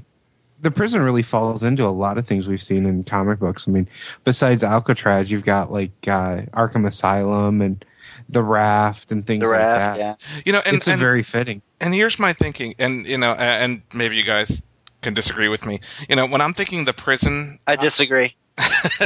I'm thinking less Raft and more like Arkham Asylum from like the video game, where it's almost like an island city. It's not just a prison with cells. There's potential for a larger scale events to happen in this prison area.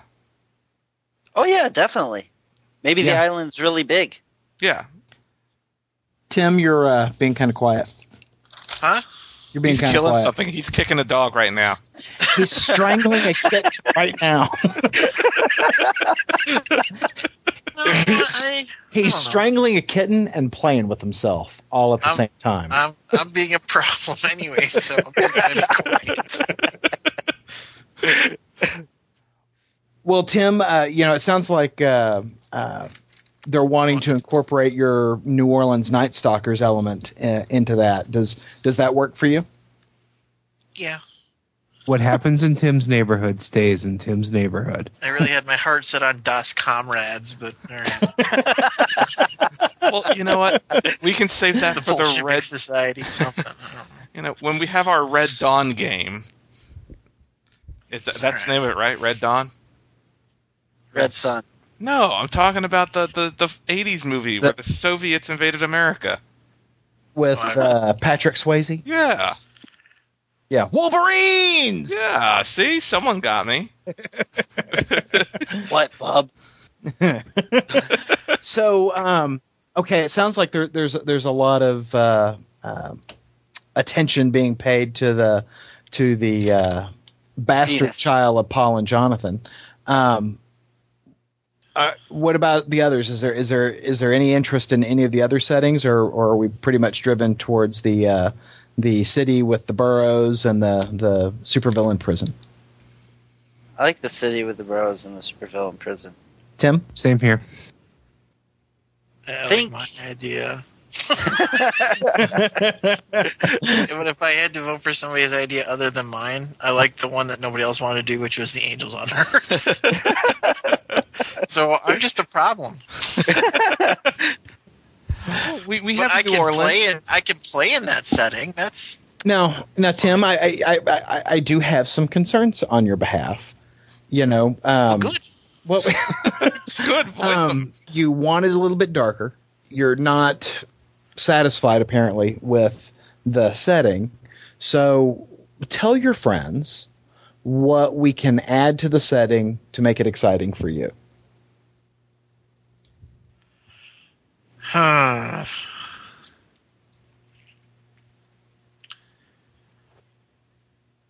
Given what's out there, I don't like the idea of a prison. I like it more like a Shadowland, where it's its own little governmental entity, and they're just so close together. So I don't want like the Raft or Arkham Asylum, but I would want I'd be okay with like Central City and Shadowland, like Minneapolis, St. Paul, basically separated by a river Okay. or something like that. Tim, did you ever play? You never played City of Heroes or Villains either, did you? No. There is in City of Heroes and Villains. There is the villain side is an island nation that is itself.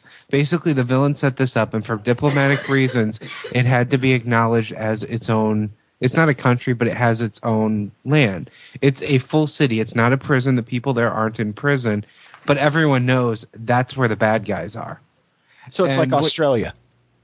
Basically, and that's the kind of Kind of, thinking I yeah. had, and that's why I was saying I don't like the idea of a raft, and when I compared it to Arkham Asylum, I was really thinking the video game Arkham Asylum, and I know the video game Arkham Asylum, you think, oh, it's just like the comic Arkham Asylum, but it's really not. It's a big frickin' island with like this entire, environment, with different buildings and different, environments and just like a small little town. Yeah, and I like the idea that if you go there, it's not necessarily under the jurisdiction of your regular laws. Things happen there that won't happen other places, and it's overlooked by the people running the place. I mean, I like that concept. Now, keeping in mind that I've only read Shadowland #1 in the recent issue of Daredevil in this Shadowland story, so my understanding of Shadowland might not be as comprehensive as, say, Paul's, but No, that's how much I when- read. I'm just making it up. I mean, that's what Shadowland is to me. Well- I don't know if it really is. well, Yeah, and the way that we've been describing this, I'm really comparing it to, like I said, City of Villains, the Rogue Isles on there, because I was a big City of Heroes fan. I mean, I'm not Right. a big MMO person, but I played this one for years, so almost Tim, since launch. when you say that you're interested in something more Shadowlandy, are you saying that because when I think of Shadowland, I think of a dark hero who's keeping his thumb down on anybody who's acting out in his territory? Is that what you're thinking of, or are you thinking something of more of an independent state where bad guys are running about, having doing whatever they want to do, and sometimes that washes over onto our side? That's kind of the second one. The Necrotia kind of when Magneto was running it kind of situation. Okay. Yeah, I mean, in that case, your villain is keeping some sort of peace as well. They don't want things to get out of hand where they would lose power, or possibly things to get so bad that other governments decide, yes, we're going to step in. Or here's an idea. What about the idea of, say, a city under a city? Well, I think that's kind of I think once we figure out the dynamic, you can put it however you want. You could have a cloud city, underground city. I mean, I think that's fine. When I compared it to Shadowland, but as I was thinking of it, and I didn't say this because it's not like a superhero type comic book or anything, I was really thinking more like Escape from New York. Okay, and that's actually what I was visualizing. It's I'm down with that. Yeah, it was more like an actual city, I like the concept of the Shadowland. There's still some type of prison in there, but I mean, I think of Shadowland honestly like Escape from New York. It's a blocked off area of New York. And maybe that's why Tim's character is darker, and we all just understand and accept that. Maybe that's where he's from. I'm from Little New Orleans in Shadowland on Shady Decision Avenue. This is great. Now I'm down there. So, Tim, are you saying that the supernatural town is located in this Shadowlandy area? Is that what you're saying?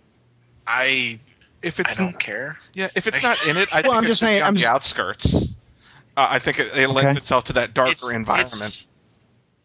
Okay, let's put it this way. You've got, well, for lack of a better term, you've got Central City, you've got Shadowland, and then you've got the Robin Hood Forest at Coast City. Uh-huh.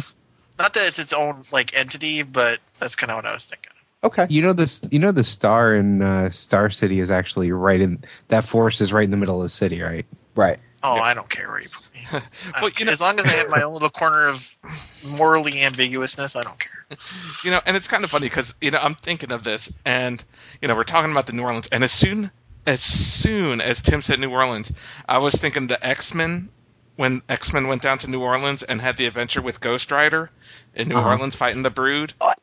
Yeah, I know that one. I was thinking that type of adventure. You can have the mixture of the superheroic characters like an X-Men type team, and the supernatural characters, because I love that story, and I think it would make a good mix from time to time to bring in the supernatural element. For me, every time New Orleans is mentioned, 92? Right. I think I'm going further back than that. When I hear it mentioned, the first things I'm thinking of are like Shadow Man and Nightman, which are basically the same characters, only for different companies. Nice, Shadow Man. They're jazz musicians in the New Orleans area. Okay. So, did we completely throw out my city under a city idea? Yeah. I don't think we've gotten into the geography of it yet. But I think that we've got. I think, and I'm going to put this out there to make sure that we've got a consensus on it. We have decided on a fictional city that neighbors against an area that's Shadowlandish, where a territory that supervillains run. We have decided on various neighborhoods and boroughs in this area, one of which is a supernatural area. Do I have that correct? Is that what we're agreed on? Yes. Yes. Yep. Yeah. Very good. We have accomplished what we set out to do tonight. Well, that only took 2 hours. Yeah. So we're going to release the wrap up of this, right? Not the actual. No, we're gonna release the actual. I think we should. If you've listened to this, you're that kind of person, just like me, a sick bastard. What we're going to do next time, we're still not into character generation yet. We're going to spend more time designing the city and all the different areas and the history of the city and getting a little bit more firm on our setting. And then after that, we'll be ready to start pitching characters. I'm going to talk you guys into the city and under the city idea. The more I think about it, the more I like it. I always used to think about the realms of possibilities. I always used to hate that idea when they were using it in Venom. Well, I didn't read that, so I'm gonna tell you how it could be great. I liked it in the 2099 world where you had a city on top of a city, and it basically got darker the further down you got. I don't know about that either, but we're going for it. Okay, so what have you read, Jonathan? That was at least Marvel. This is an idea that I don't have a book to base it on. It was spawned from our conversation. So when we box up the rest of the city, Aaron, is that going to be on mic or is that going to be homework? Nope, it'll be on mic. Okay. I want to do as much of this voice as we can. I'll give you some homework before we have the next session, just some things to kind of spark conversation. But and I like the idea of after we've pitched our characters. We've mentioned the possibility we all come from different neighborhoods. Mm-hmm. I like the idea of each of us doing a little write-up for you of here's my idea for the neighborhood that spawned this character. Absolutely.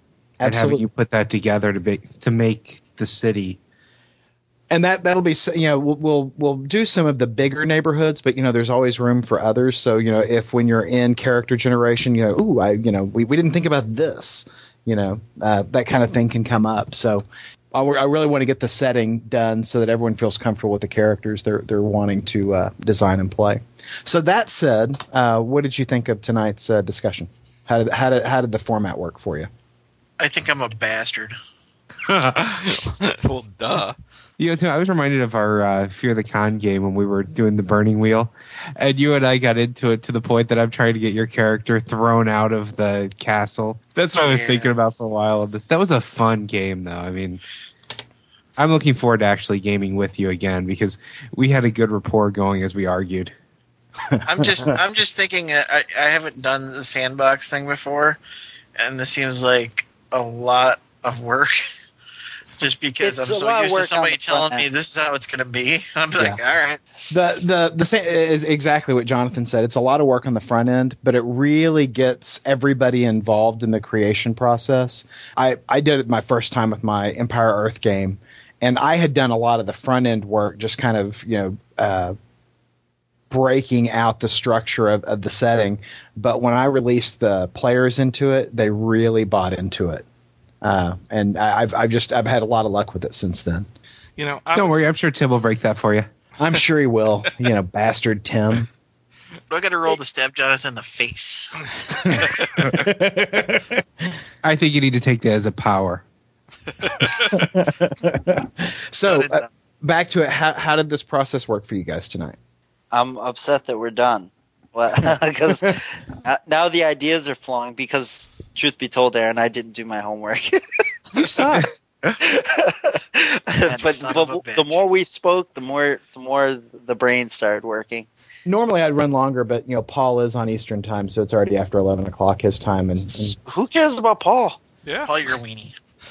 As soon as they legalize gay marriage in Virginia, Paul's going to be my husband. So I care about Paul. Well, so I'm going to vote no. So this was my first, environment like this, and I enjoyed it. And I can't lie, and maybe it's just me. I keep saying that.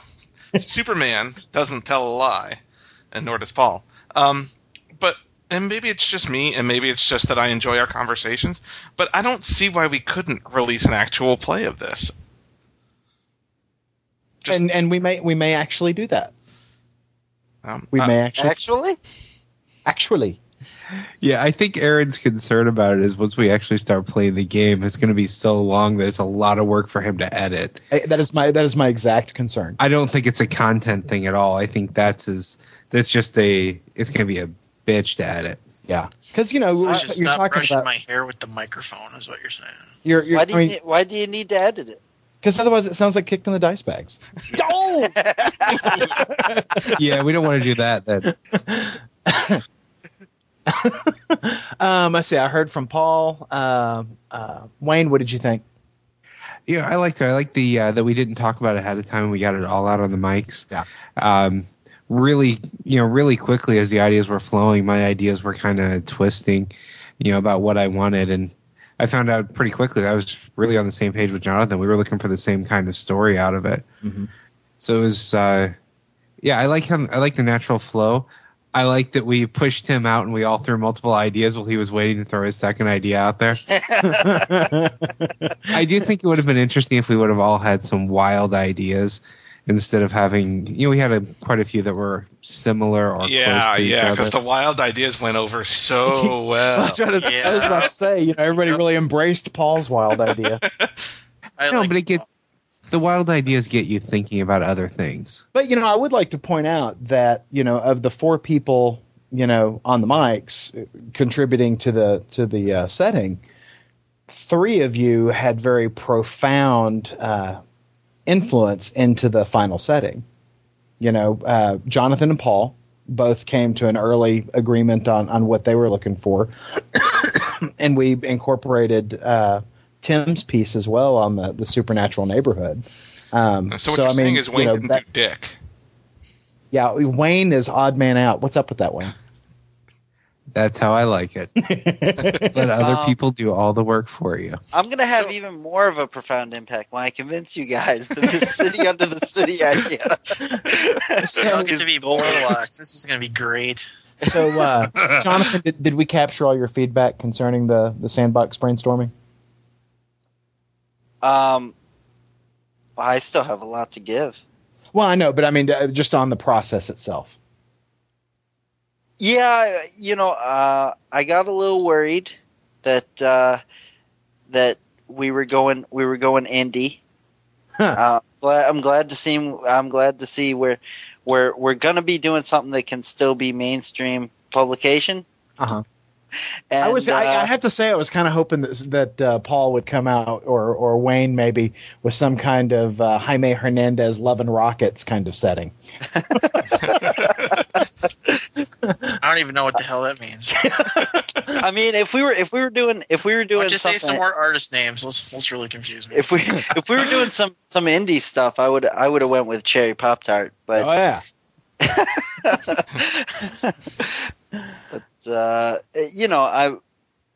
I was getting worried. I didn't know how much. I was like, how much can I compromise on what I want and still be able to have fun? But I think we're good to go. I feel good about it. Good deal. Tim, you were the one who had some struggles throughout this process. Tell me how it worked for you.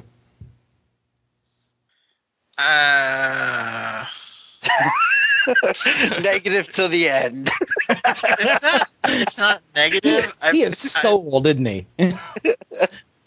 My concern, part of my concern is I never heard what the DM wanted, and so as a DM, I know that I'm only bought in if if I've got something to run with. Right.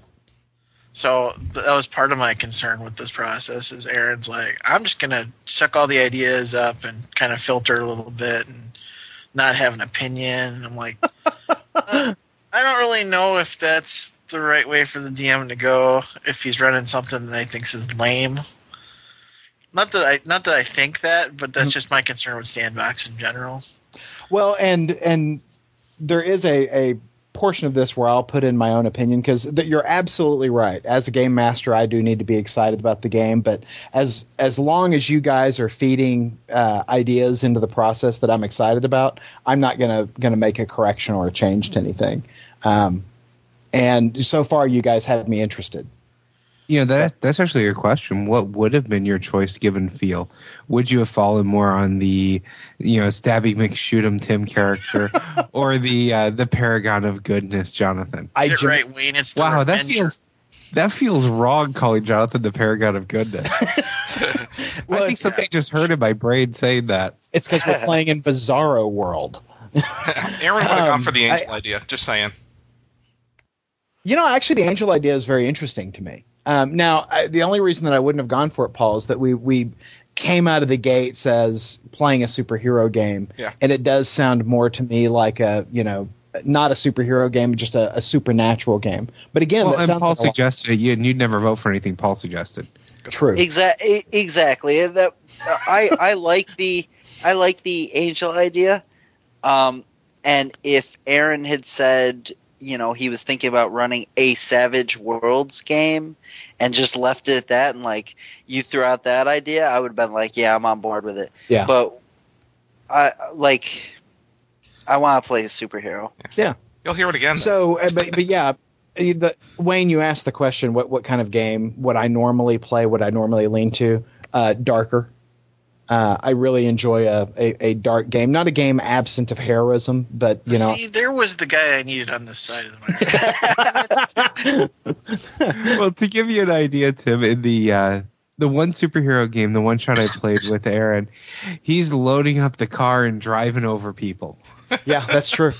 No, I don't. He runs a zombie game like he's talking to kids at Sunday school. It's awesome. Now, keep in mind, guys, that the only gaming I'm doing right now is with the Asshole group. Uh-huh.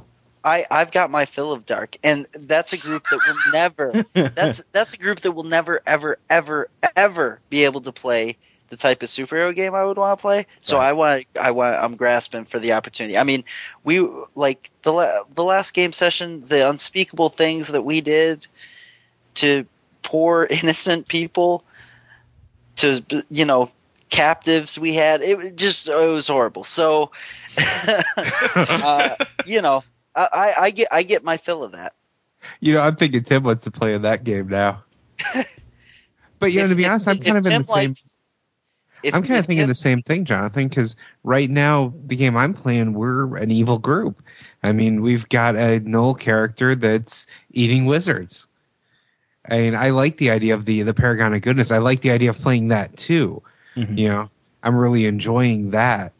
But I want something different for this than what I'm doing there. Yeah. I don't want to play two of the same feeling games at the same time. Well, and, you know, I tend to run, and this is the first time I've ever sandboxed a Supers game before, so that's a little bit new for me as well.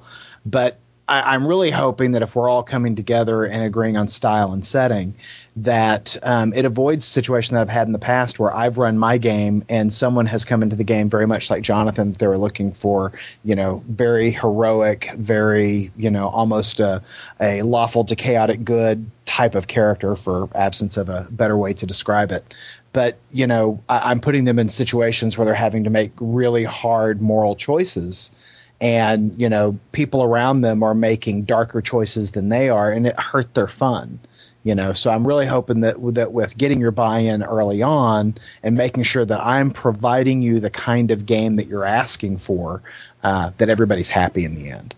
I just don't want this. I don't want us to interrogate anyone in this game by bearing them up to their neck and then kicking them in the head till they tell us what we want to know. Okay, so let me ask you this. What about interrogating them and just cutting parts off of their body as you move further and further, you know, up their appendages? Is that okay?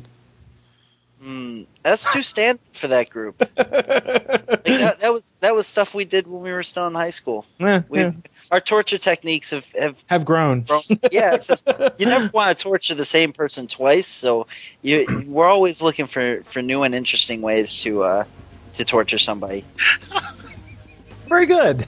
Well, on that note, we will wind up this episode of Sandbox Brainstorming for yet to be named superhero game, and we will come back next time.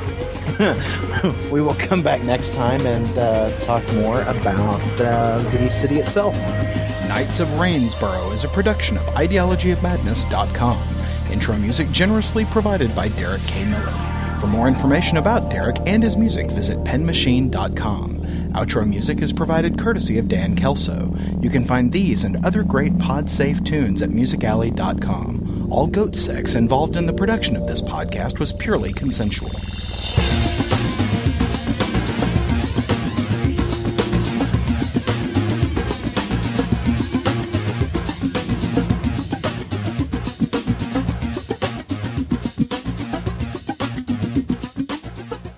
City under a city. That's all I'm going to say.